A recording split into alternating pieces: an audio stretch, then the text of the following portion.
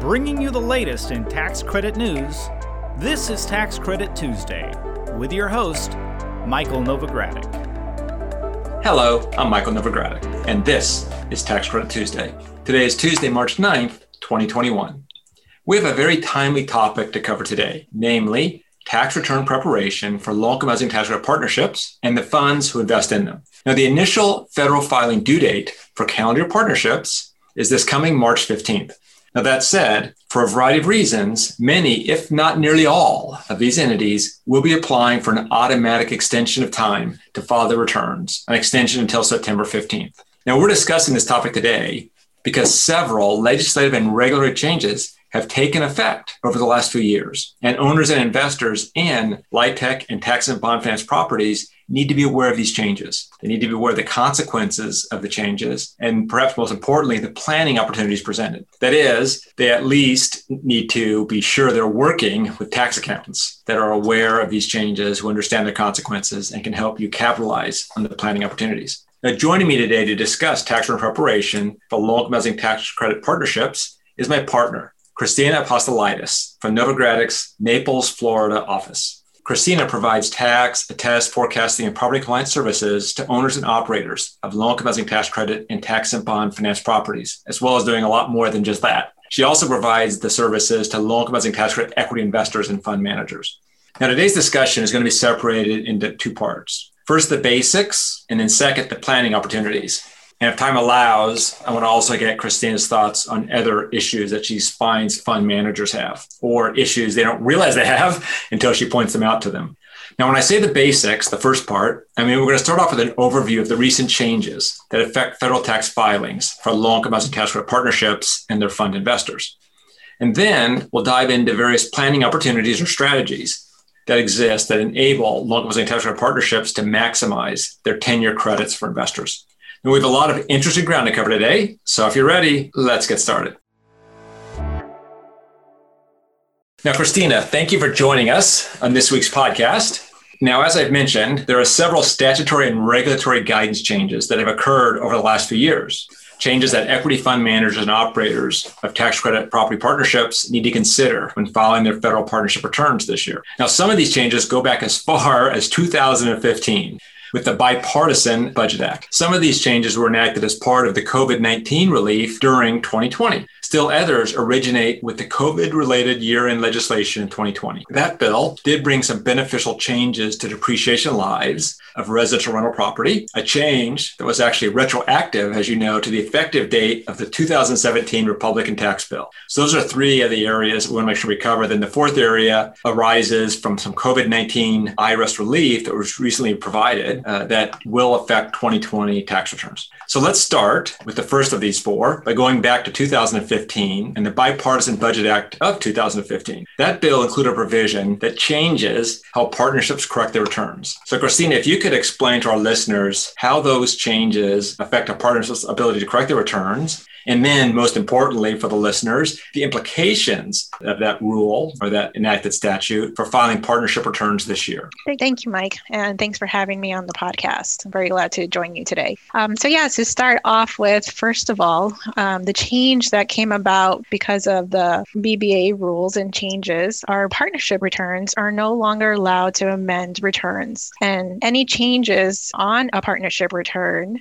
particularly our LIHTC partnerships, fall under these changes, are required to file any changes as an administrative adjustment request or an AAR. So why is this important? This is important because to our LIHTC partnerships and to the investors, any changes filed as a result of an AAR takes effect in the year that the AAR is filed. So for instance, this year, if we are doing a LIHTC partnership return for 2020 and we are reporting tax credits, say it's our first year tax credits that we're reporting, and in 2020, this is the year that we're doing the cost certification as well. When we go to file that partnership tax return, we may or may not have the 8609s in hand. So best case scenario would be to have your 8609s in hand.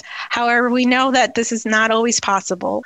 I think you have to know the state agencies that you're working with. There's some things that the partnerships and general partners have under their their control. They want to be doing everything that they can and be working with really good accountants to get those cost certifications done in time, to give the state agency enough time to review and issue back the 8609s by the due date and the extended due date of the partnership return.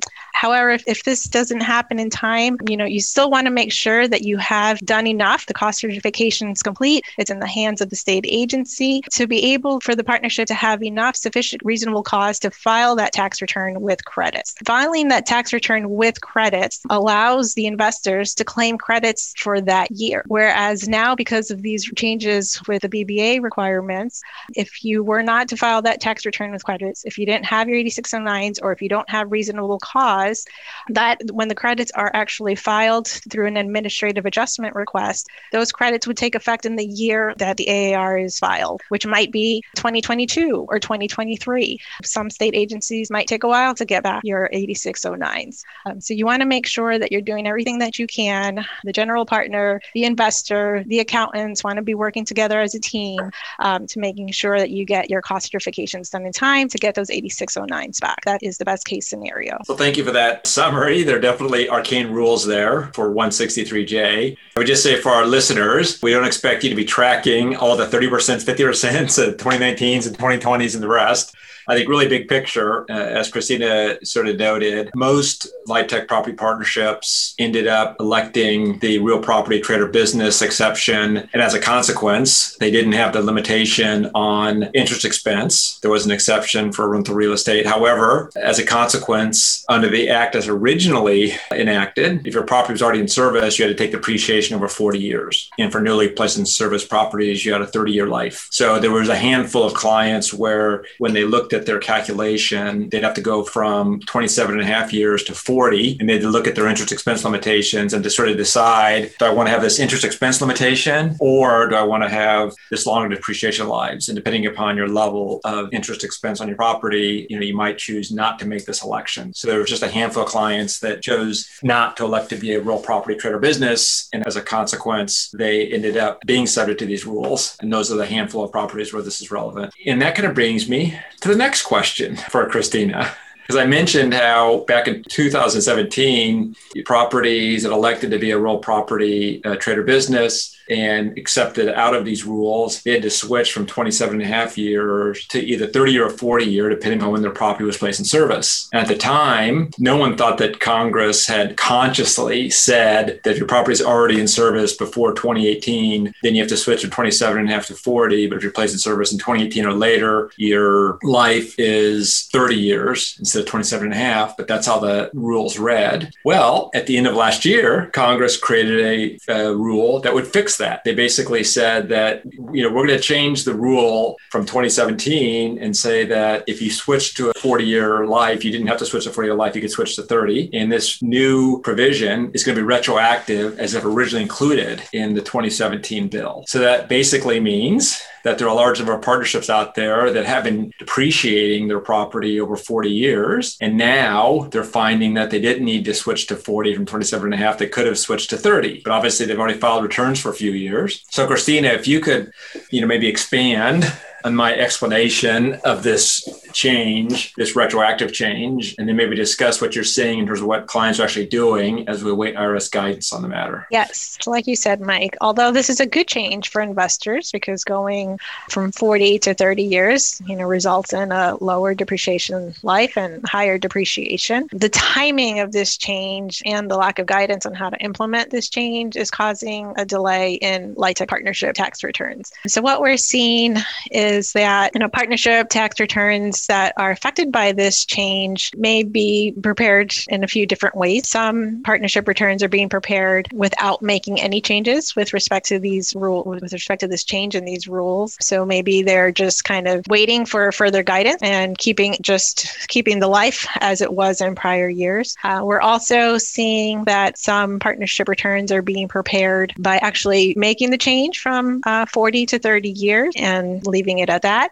But we're also seeing partnership partnership returns, being prepared, making the change, and actually catching up for the last 2 years where, the partnerships should have been using a 30-year life, but now the IRS has, decided to fix the rule.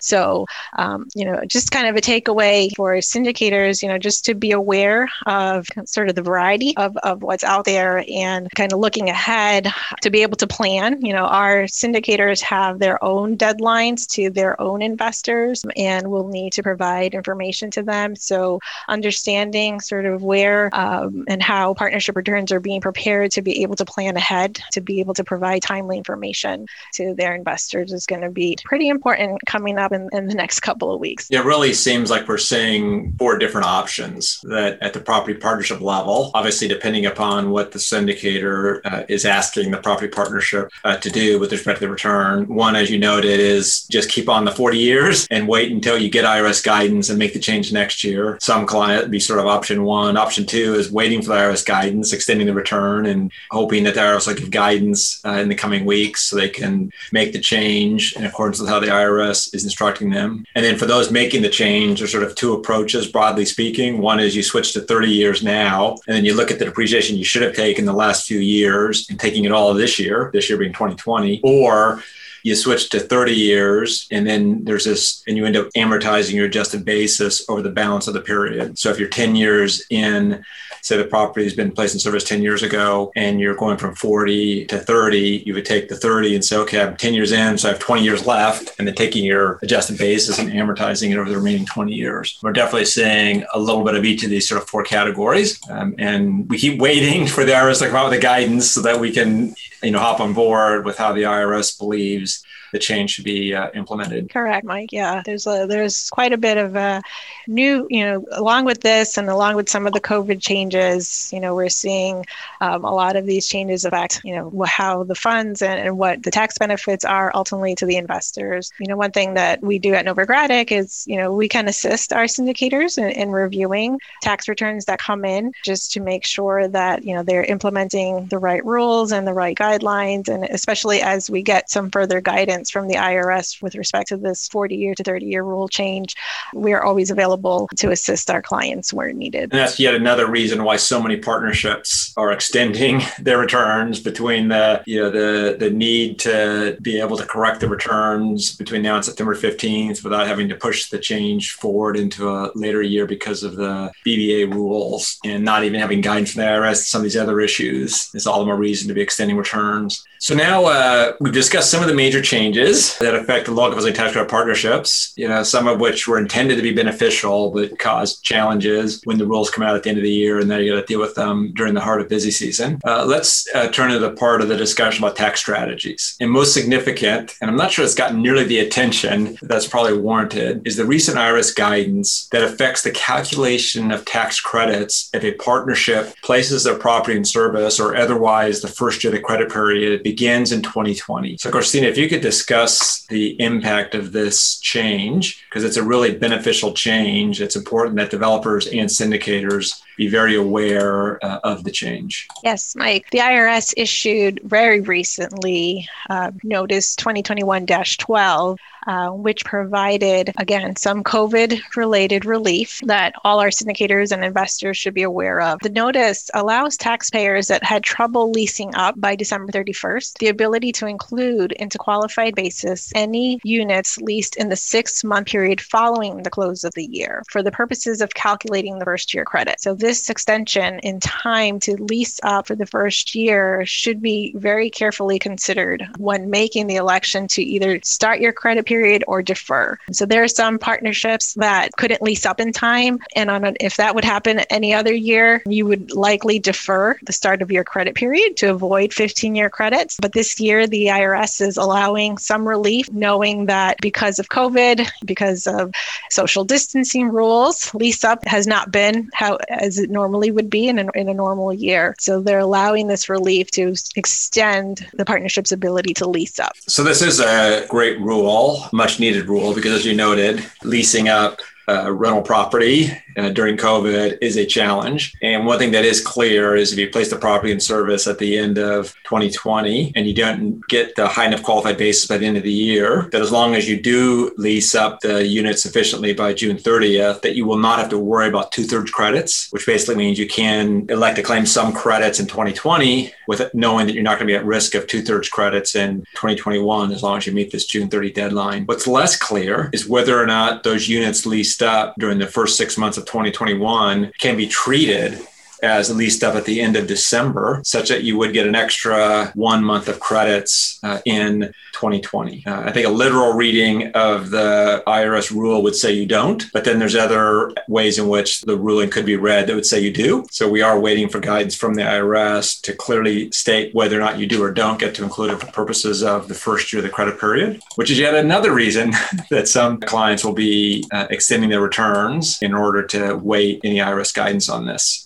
So, Christina, we do have some time left, so I thought I'd take the opportunity to ask you what other services you're providing to your loan closing tax credit partnership clients to best maximize tax credits and to accelerate tax losses such that you can drive up the amount of investor equity to close financing gaps in a tax credit partnership. Yes, Mike. One of the things we're always talking to our clients about is, and especially in this time when there's been recent changes in tax rules, this would be an excellent time for fund managers to revisit the models they're using to underwrite their LIHTC investments, as well as their own fund models. We're typically engaged to review and assist to implement changes in tax legislation and related guidance affecting the industry. And when we do that, we're always looking at changes they should be making to maximize their investors' benefits. We particularly will look at items affecting credits and credit delivery to make sure that their models are projecting accurate estimates such as credit delivery on acquisition rehab projects or utilizing excess basis in projecting the first year credit.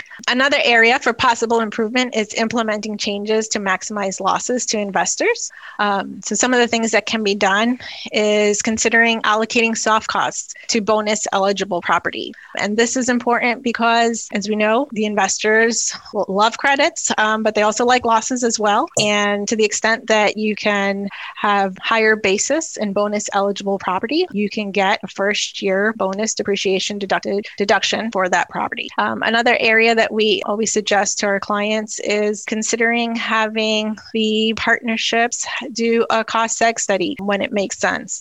Again, a cost segregation study is going to allow the partnership to take its costs and break it up into faster depreciable life property. So you can pull some of your costs into your 5-year or 15-year property. And again, thereby providing higher losses and deductions to investors. We also might consider having the funds consider their amortization lives on fund level expenses, particularly discussing fund level fees that are acquired in the first year, such as acquisition fees for acquiring lower tiers and other such related fees, and structuring the funds. Great. Thank you for that, Christina. And certainly one of the keys, particularly since we do have bonus depreciation for a few more years, where you can expense the cost of personal property and land improvements. And that applies not just for new construction, but also if you're acquiring an existing building, that we have been doing a lot more cost segregation reports. And I'll include in today's show notes the contact information for Craig Staswick. We'll actually get him on as a guest in a future podcast to discuss cost segregation services so that you're really doing the best job you can in allocating your various costs among the various key categories: land, building, personal property, land improvements, and other intangibles. And it's something that, because of the potential value of accelerating tax losses, you want to make sure you have a well-documented and supported cost segregation study to support those expenses. So with that, one last question. Christina, you can't get away just yet.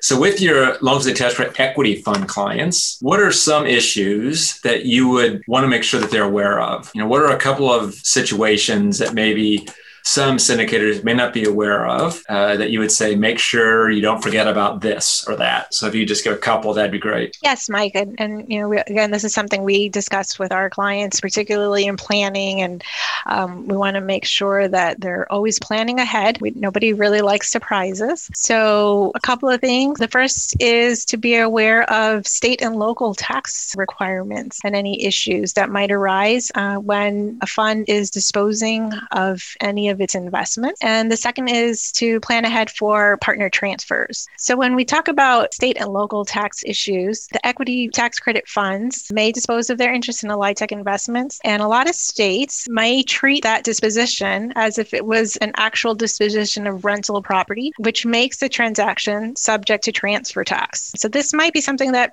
people may not be aware of or may not have on their radar. So you have to be aware of these states and the states that treat the dispositions this way. Typically, they're called a transfer of a controlling interest. So you want to watch out for those. But a disposition can also result in a gain if there is, proceeds on the sale. You want to think about negative capital accounts. Any sort of situation might result in a gain, which would make the fund subject to withhold tax on behalf of its partners. So in certain states, not all states have withholding requirements, but many states do. So you want to make sure that you're aware of those. So whenever you're thinking, okay, sometimes, the funds get close to the end of its life, funds start disposing, you want to make sure that you have a good disposition team and the team is communicating with the accountants and just making sure that everybody's aware this is coming down the line to plan ahead for these potential tax issues that might arise. And it's also important as the disposition is happening that if there are proceeds there, that any distributions to the partners, that they're withholding some of that distribution to make sure that all state tax obligations are satisfied. And then the other item that can be planned for ahead of time is partner transfers. So often within a fund, you can have multiple investors, and throughout the life of the partnership, one or more of these investors might exit or sell its investment to another partner. And so we always tell our clients, especially when these things happen, don't wait until it's time to prepare the tax return. There's a lot of things that can be done ahead of time. So we want to make sure that the incoming partners and all relevant parties are aware if there will be any 754, 743 basis adjustments, and all that can be planned for ahead of time. So we just, if necessary, sometimes the adjustments involve having a fair market value of the partnership interest, and here at Novogradac, we're lucky to have our GoVal group that can assist with these transactions and determining a valuation of partnership interest.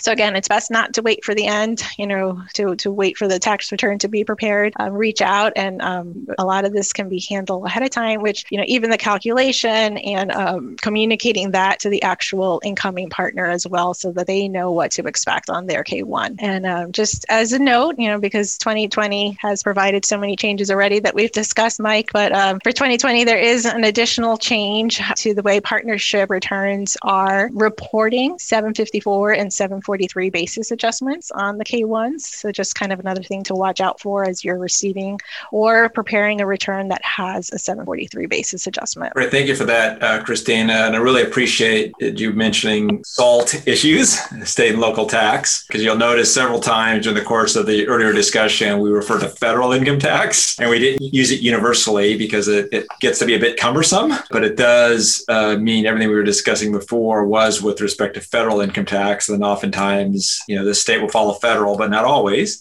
And then, as you noted, there are unique SALT issues with tax credit partnerships. So I really want to just emphasize them in terms of if you're transferring partnership interest, the potential for a transfer tax being owed. And that is something that we've obviously consulted with clients on portfolio sales and the rest to address their SALT issues, as well as you noted, that there's also the potential for state tax withholding on distributions and other sales. So it's something that you also have to be aware of. And I mentioned earlier that we'll put Craig Staswick's contact information in the show notes. We'll also put Risa Kareem and Tom Bowman. Both Risa and Tom do a lot of work with respect to SALT issues and low income housing tax credit transfers and operations. There'll be a couple of more resources for you. So with that, I want to thank you, Christina, for joining. I want to ask you another question, even though I could chat with you and ask you more questions a lot longer. And as I noted earlier, in addition to Craig's contact information and Tom and Risa's, we'll obviously have Christina's contact information as well. I do encourage you to reach out to her with any questions that you have.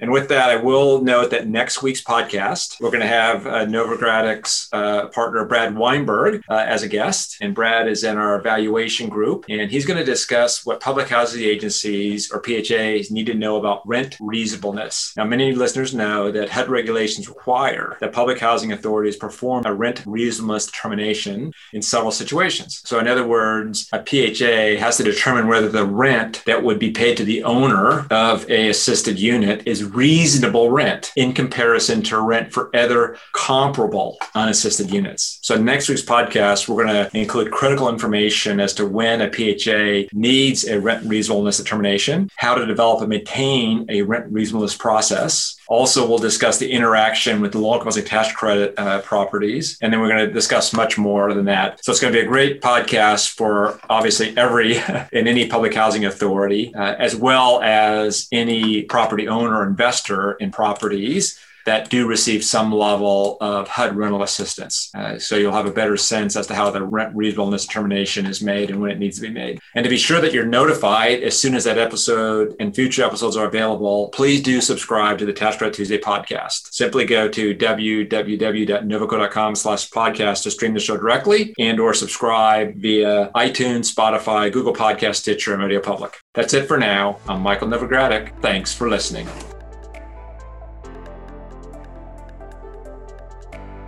This weekly podcast has been brought to you by Novogradic & Company, LLP. Archived podcasts are available online at www.novoco.com/podcast or by subscribing to the Tax Credit Tuesday podcast in iTunes. You can find related links referenced in this podcast in our show notes at www.novoco.com/podcast. Novogradic & Company, LLP is a national certified public accounting and consulting firm with offices nationwide. Learn more about our professional services at www.novoco.com.